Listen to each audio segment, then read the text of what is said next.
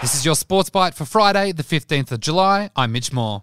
Australia are set to send over their largest overseas team to this month's Commonwealth Games in Birmingham. A total of 435 athletes will represent Australia in the country's second largest team of all time. There's 351 able-bodied members and a record 76 para-sports members in the team. The games officially start on July the 28th. Cameron Smith sits 3 strokes off the lead at the 150th Open Championships at St Andrews. The Aussie fired 6 birdies to card in the opening round, 5 under par, 67. It hasn't been the greatest of starts for Tiger Woods though. The 15-time major winner is currently 5 over. Cameron Young is the one to catch at 8 under. And that's your Sports Byte for Friday, the 15th of July. I'm Mitch Moore.